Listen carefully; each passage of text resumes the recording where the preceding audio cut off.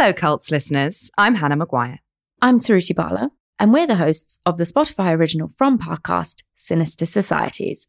You may be familiar with our other podcast, Red Handed, but now we've teamed up with Parcast to bring you an unprecedented and unsettling look at some of the most outrageous groups in history. Think prophets, apocalypses, and doom, and sprinkle in some bunkers, booze, and utopias for good measure. You can catch a new episode of Sinister Societies every Tuesday. But as an exclusive treat, here's our episode on the odd relationship between cult leader Charles Manson and a rock icon from the Beach Boys. Cults will return next week with a very special holiday episode, but in the meantime, enjoy.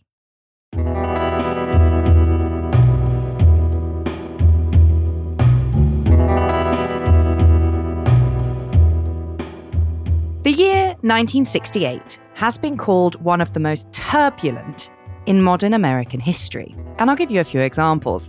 There were rising tensions over the war in Vietnam. Martin Luther King Jr. and Robert F. Kennedy were assassinated. And on top of that, there was civil unrest in the nation's capital. It's also the same year a notorious and dangerous cult leader made friends with a member of one of the most influential pop bands of the era.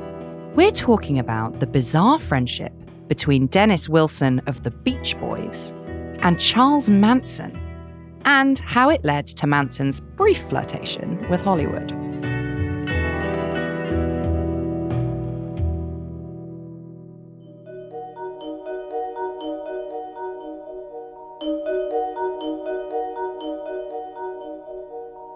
Hi everyone, and welcome to Sinister Societies, a Spotify original from Parcast. I'm Suruthi Bala. And I'm Hannah Maguire, allegedly. And every week, we are going to cover your favourite cults, faith followers, and secret societies. We'll look at some of the biggest secretive societies and cults in history. And how they've managed to run in plain sight and infiltrate your everyday life. And yes, today we are going to talk about the strange friendship between Charles Manson and Beach Boys drummer Dennis Wilson, who was known as the Wild One in the band.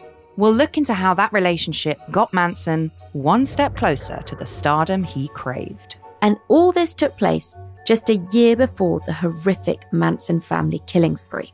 I had no clue that the Beach Boys were involved. Oh, I mean, I don't want to label all of them as being involved, but any of the Beach Boys. Every single Beach Boy.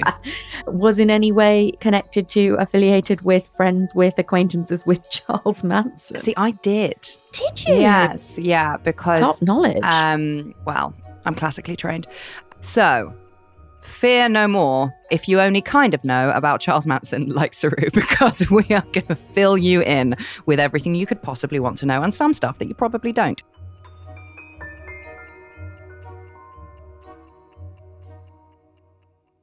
Hi, I'm Blair. Wanna hear something scary?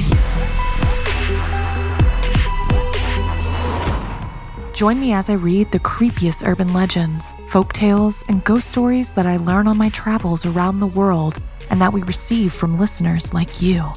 But only if you think you can handle it. Listen on Spotify or wherever you get your podcasts. Until next time, sweet screams. It feels like we're all being told to go on this diet, take that supplement. Ozempic will give you depression, but you know what'll cure that? Weed. Or you could try to balance your hormones. At Science Versus, we're like... What the f*** is going on? Forget the crap online and listen to Science Versus. Just the facts. Oh, and a bunch of stupid jokes. What is a ghost's favorite fruit? Blueberries. That's Science VS. New season out on Spotify soon. I'm Tanya Mosley. In 1987, my sister Anita vanished without a trace. Decades later, thanks to DNA, we found her. But that's only the beginning of the story. She Has a Name is a new audio documentary that explores the search for redemption, confronting trauma, and healing in the face of unimaginable loss. Subscribe now to Truth Be Told presents She Has a Name, where every revelation brings us closer to the truth. So, Charles Manson, where to start? There is so much information out there and his so-called family that we could probably do a year's worth of episodes. But today, we're going to focus on Manson's dream of becoming the next Bob Dylan. He really, really believed that he had the musical chops to go up against the greats of the era. And although we probably shouldn't laugh at this, because he did actually get quite close to achieving his dream, thanks to Beach Boy Dennis Wilson. How familiar are you with the discography of the Beach Boys? You'll all be incredibly shocked to know, not at all. Can you name one? I feel like I should be able to name You definitely one. can do one. Pass. Pass. Oh, sorry. Nil point. I know. Tell me, what's the most obvious? Good Vibration. Oh, okay. Yeah, I wouldn't have got that. I wouldn't have got that. Surfing in the USA. That's the Beach Boys. Oh, okay. Yeah. Okay. Is it? Yeah, it is. Yeah, I think but most of them are like, wouldn't it be nice if we were older and then we wouldn't have to wait so long? That's the Beach Boys. Nope. Okie dokie. Nope. I don't know. Is it because most people, their parents play at home, so you kind of hear it, and then you sort of, my parents definitely weren't listening to the Beach Boys, so I just never learned that way. My cultural learning, musical learning was just heavily stunted, I think possibly because of that. That's what I'm going to blame. Sure. We'll run with that one. That's fine. I think what you need to know about the Beach Boys and why this is such an interesting story is that the Beach Boys are probably as wholesome as it gets. Oh. It's like tight harmonies, like, wouldn't it be amazing if we could just get married now? Oh. Yeah, it's not rock and roll. It's like, let's hold hands. Oh, stuff. okay. I didn't know that. So we're all learning together now. Great. So before we press on to Manson's musical past and his dream of becoming a star, let's do a very quick refresher of his early life. In a nutshell, he was born on November the 12th, 1934. So that makes him a Scorpio, like our very own economics masters, Suruchi Bala. Scorpio here. Scorpio face over there. So, Charlie Manson was born, and then, as is the way of the world, he aged. And then when he was 5 years old... We're really going back to basics on this episode. It's been a time. His mum was sent to prison for armed robbery, and Manson was sent to live with his aunt and uncle. Did you know that Charlie Manson claimed that his mum tried to sell him for a pitcher of beer? I did know that. No one knows if it's true. I was going to say, because I feel like I've heard that it was successful and that she actually does it, and then she goes and tries to find him afterward. But who's buying babies for beer? I mean, who's believing a word Charles Manson says? This is also true. So when he lives with his aunt and his uncle, he occasionally attended church with his grandma, and it's been said that when it came time to sing the hymns, he would be, quote, outstanding. I have had the misfortune of listening to some of Manson's recordings. Oh dear. It's dog shit. Oh yeah. Truly. He is like that awful, awful person in a hostel with a guitar. Oh my God. Yes. Yes. With the sob story about being sold for beer as a baby. Yeah, and the lyrics make no sense, and he just sort of like drones. It's because he's off his head. He was off his head less than everyone else, which we will come on to. And it was around this age that Manson recruited kids at school to beat up other kids for him. He also had a fascination with guns and knives. And for most of his youth, he was in and out of schools and centres for delinquent children. So yeah, he's given off a lot of red flags immediately. Yeah, I mean, he's quite quickly ticking off the psychopath list. Very negatively precocious, I think we could say. And I just think there's something so gross about being that young and then realising that it's much easier to just get other people to do your dirty work for you. He learns quickly. And by 1960, and only in his mid-20s at this point, Manson got sentenced to prison for the second time. This time, he was charged with forging checks and for taking women across state lines for prostitution. While incarcerated, Manson took guitar lessons from a fellow prisoner, and he would spend hours in his cell composing songs and dreaming of a life of fame.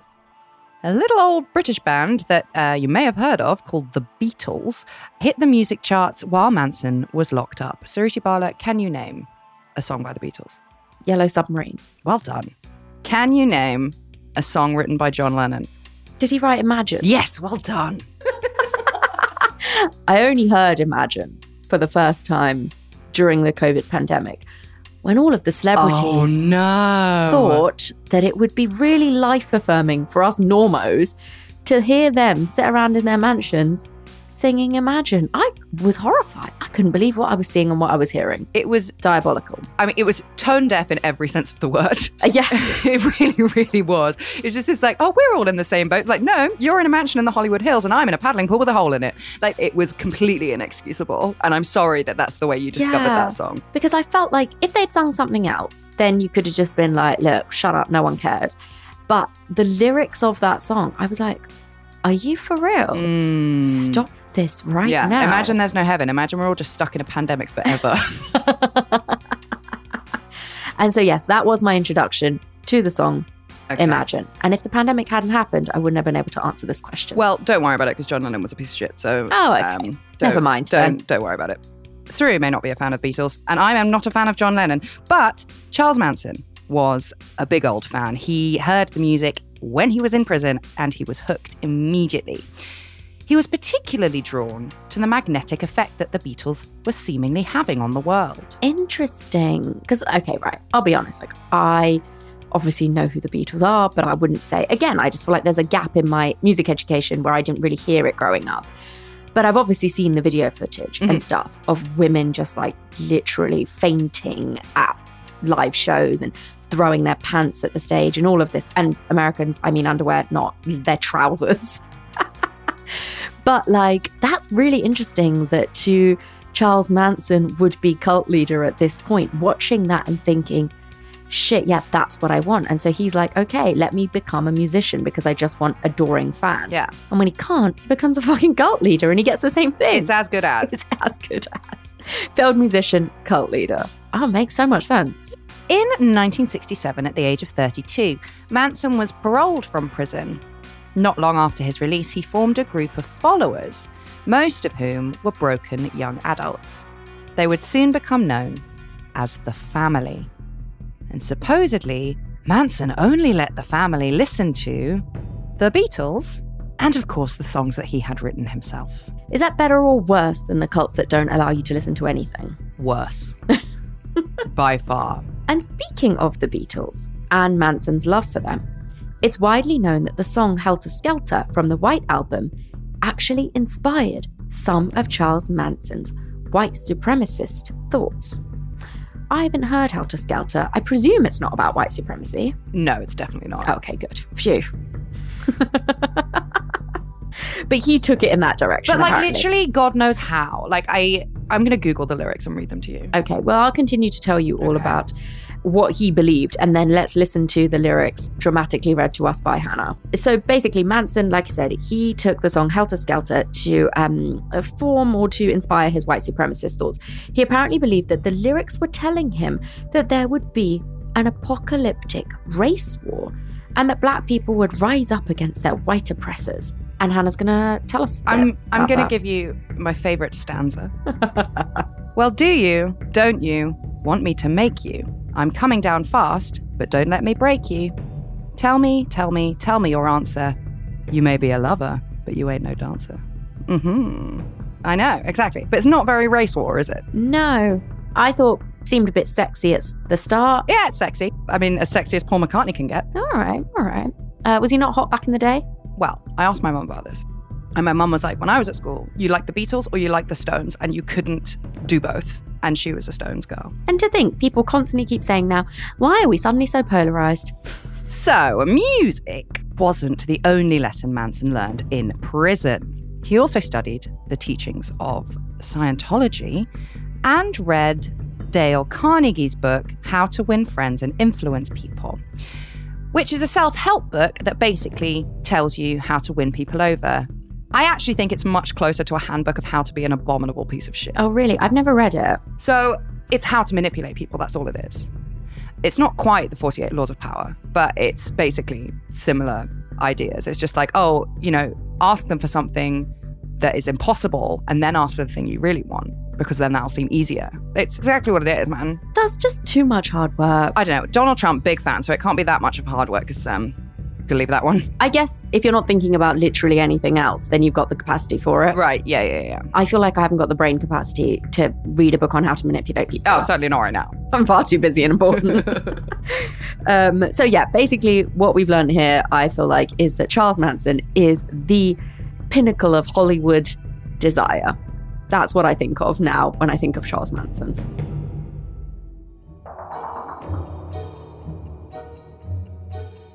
Coming up, we'll get into how Manson's friendship with a Beach Boy got him one step closer to his dream of becoming a star.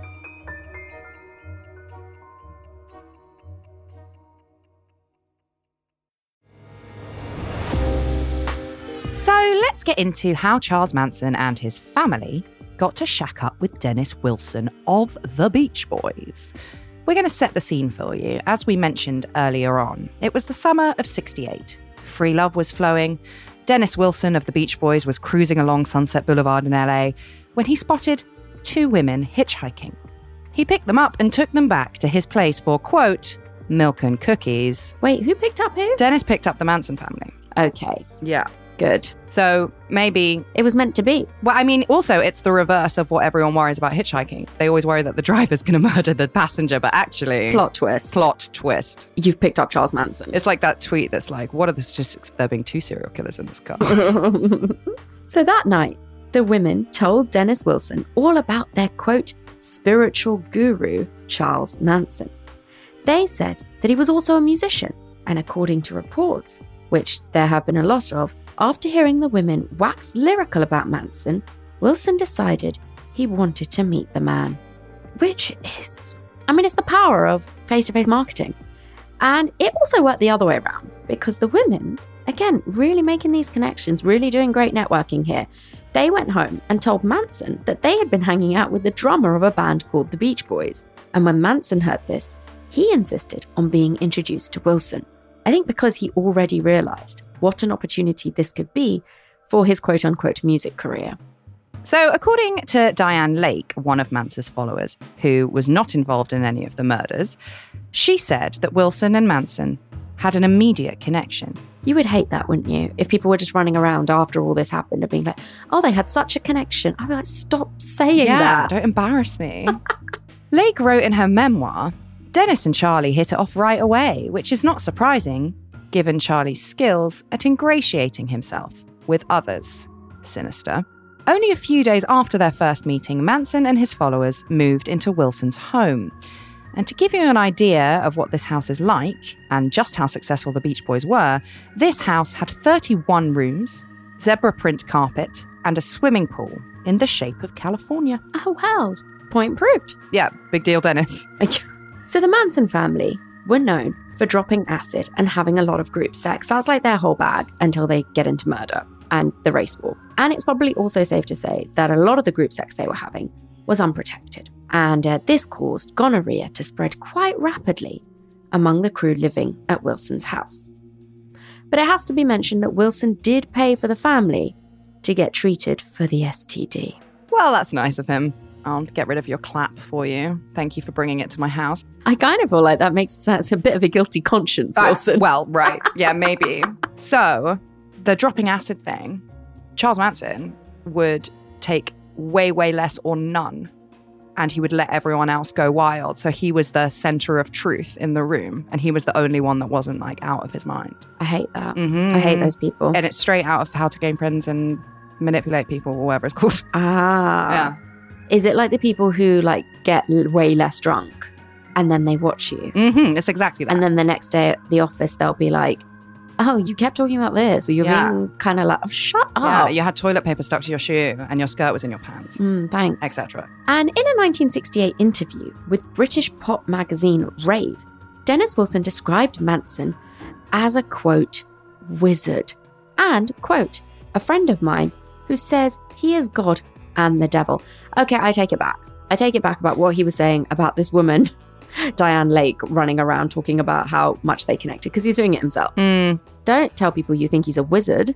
That makes you sound crazy. Yeah, I feel like somebody's been doing quite a lot of acid and had quite a lot of gonorrhea. It's gone spread to his brain. Too much milk and cookies. Yes, far too much. Far too much indeed. But let's get back to Manson's music for just a second. When Wilson first heard Manson's songs that summer, he heard a lot of potential, apparently. God knows how, but he did end up introducing Manson to some big-time producers. Wilson told a British newspaper in 1968 that he'd recently met a guy called Charlie who had, quote, great musical ideas. Dennis, big deal Dan, pack it in.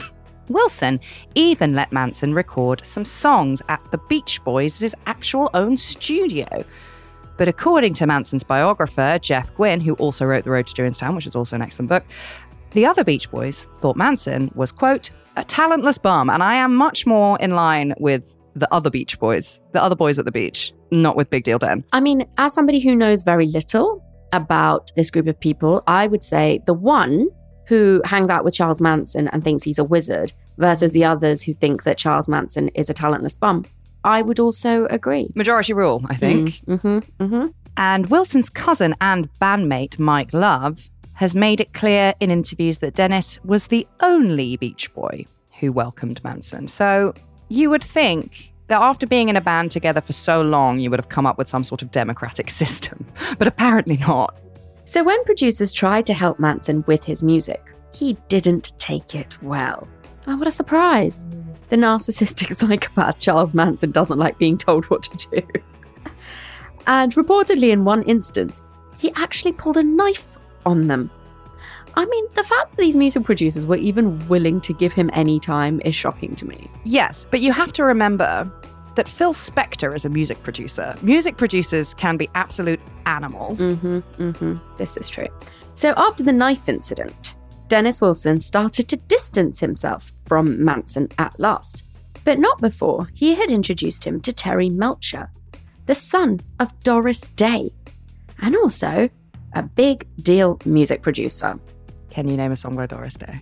That's okay, I don't think I can either. Escape that one. But the Beach Boys did actually end up recording one of Manson's songs. Well, sort of. It was called Cease to Exist, which Manson ended up selling to the Beach Boys. They tweaked it by revising some of the lyrics and melodies. And they also changed the name to Never Learn Not to Love. Manson was furious when he found out, especially when he realised that he didn't get a songwriting credit, which is shady, for sure. But people do it all the time. Reportedly, after he found out that he wasn't getting his songwriting credit and that they had nicked his song, Manson went up to Dennis Wilson, handed him a bullet, and said to him, and this is a quote, "I know where you live. I know where your children are." I wouldn't understand. Wrong. That's the wrong word. I would find it less odd if he'd gone up to the other Beach Boys that hate him and be like, fuck you. But like, Dennis is your bro. He was probably fighting your corner. He just got outvoted. That's true. But then I can also see it's like with narcissists, you see that kind of like revenge tactic and they'll do it to the people that are actually the closest to them. And it's like more of a, I thought I had manipulated you successfully and you turned on me and now I'm pissed about that. Oh, right. Yeah, no, that does make sense. So I kind of feel like he's like, well, you know, my games aren't working on you, but you, I thought I had done this. Yeah. So maybe that's why. But it is interesting. Also in retaliation, because it didn't end there just with threats about murdering him and his children. Manson and his family stole some of Wilson's gold records, wrecked his car, and spent about $100,000 of his money. On what? And it should also be mentioned that the single was released 8 months, just 8 months, before the Manson family killings.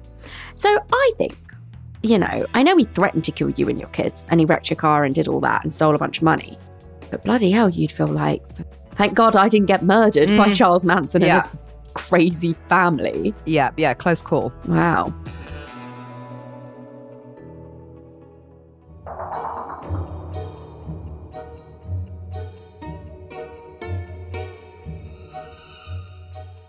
Up next, we will look at how Charles Manson's friendship with Dennis Wilson led to Manson hanging out with some very famous faces.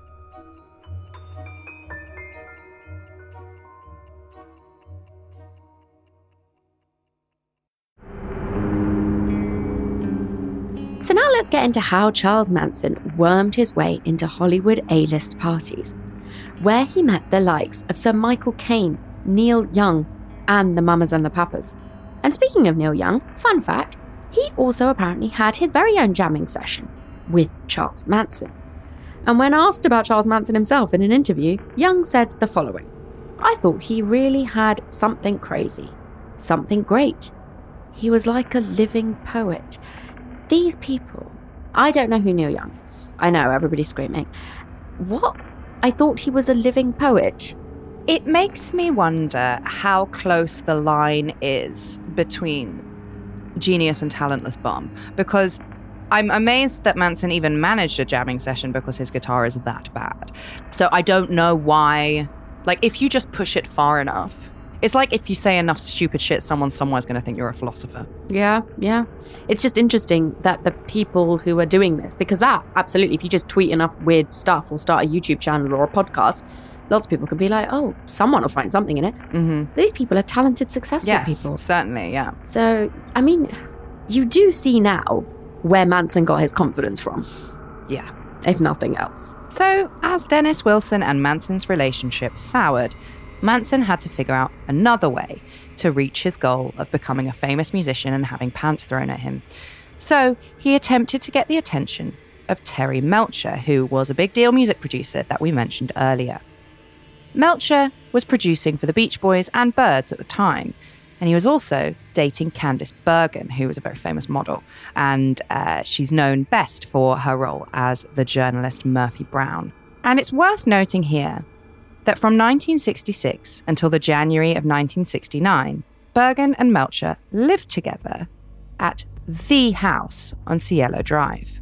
And just in case you're not familiar with the Manson family murder spree, that is, of course, the same house where actress Sharon Tate, along with 4 other people, were murdered by Manson's followers in October 1969, just 7 months after Terry Melcher moved out.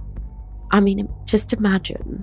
It's terrifying. So Melcher did give Manson an opportunity to show off his musical talents.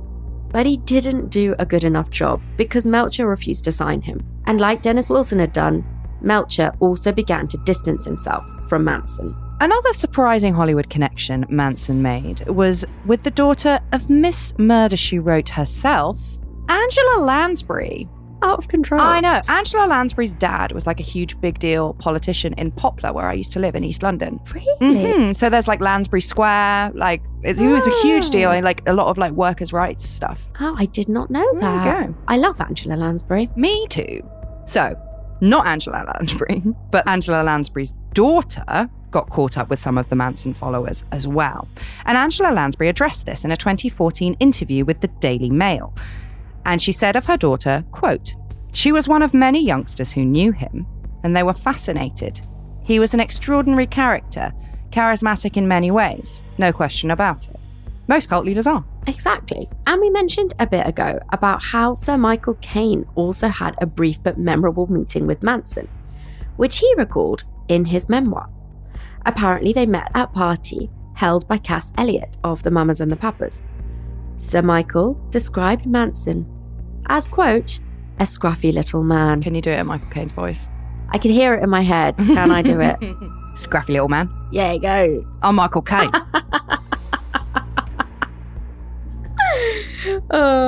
Yeah, there you go. That's the most accurate of all the quotes we've heard so far. Yeah, scruffy little man.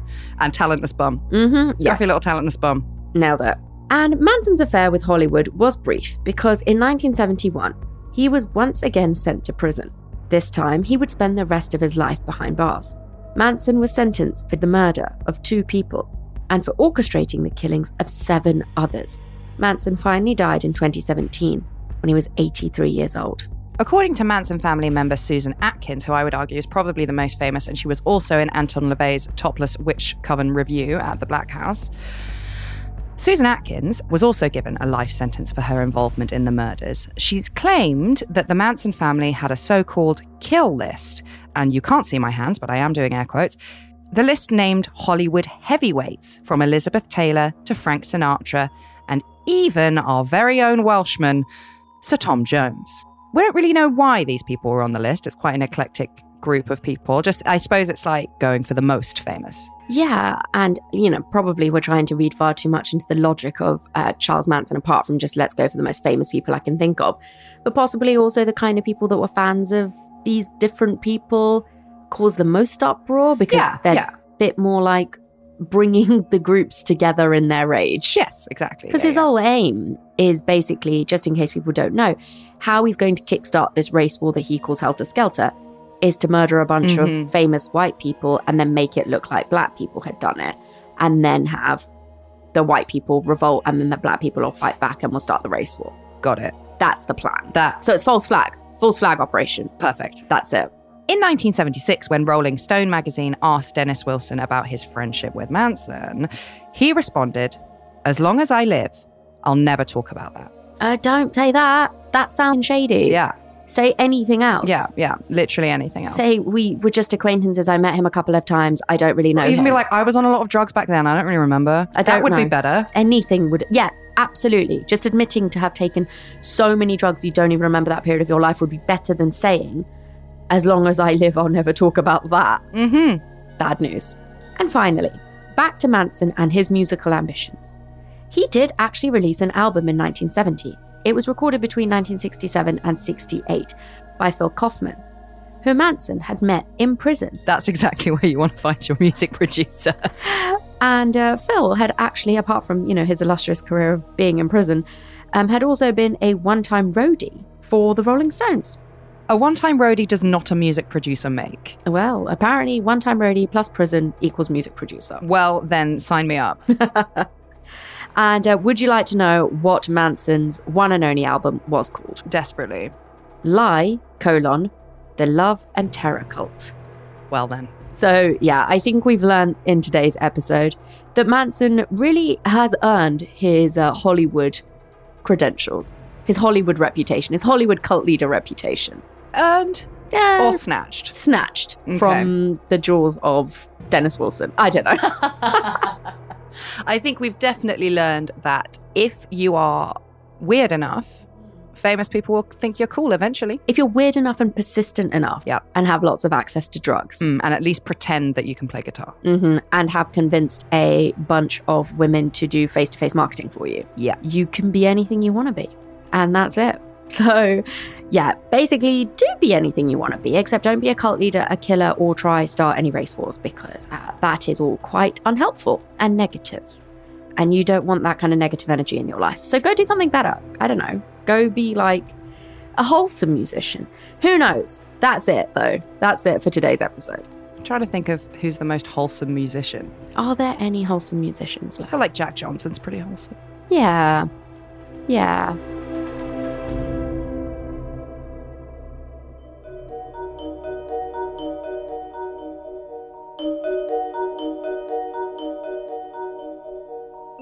Thank you ever so much for listening. I'm Hannah Maguire. And I'm Suruthi Bala. And we'll be back next week with another great episode. Remember to follow Sinister Societies on Spotify to get a brand new episode every single week. You can listen to this and all other episodes of Sinister Societies for free exclusively on Spotify.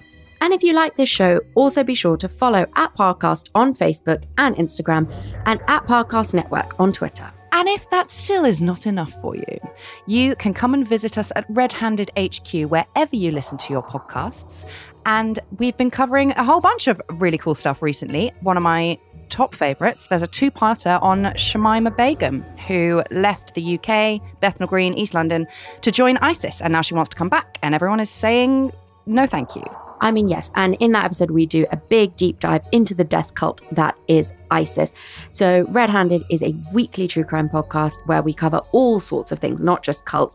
Recently, we did a big deep dive into Anton LaVey and the Church of Satan, as we briefly mentioned in this episode. So if that sounds like it's your fit, your kind of show, then head on over to Red Handed wherever you listen to your podcasts. Sinister Societies is executive produced by Max Cutler and is a Spotify original from Parcast. It's produced by Kristen Acevedo and Gemma Waters. Sound design by Kristen Acevedo with associate sound design by Kevin McAlpine.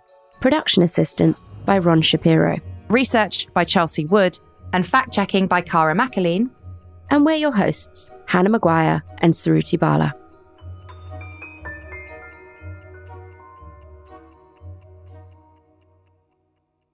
Wasn't that something? Want to hear more? Just follow Sinister Societies for free on Spotify and catch a new episode every Tuesday.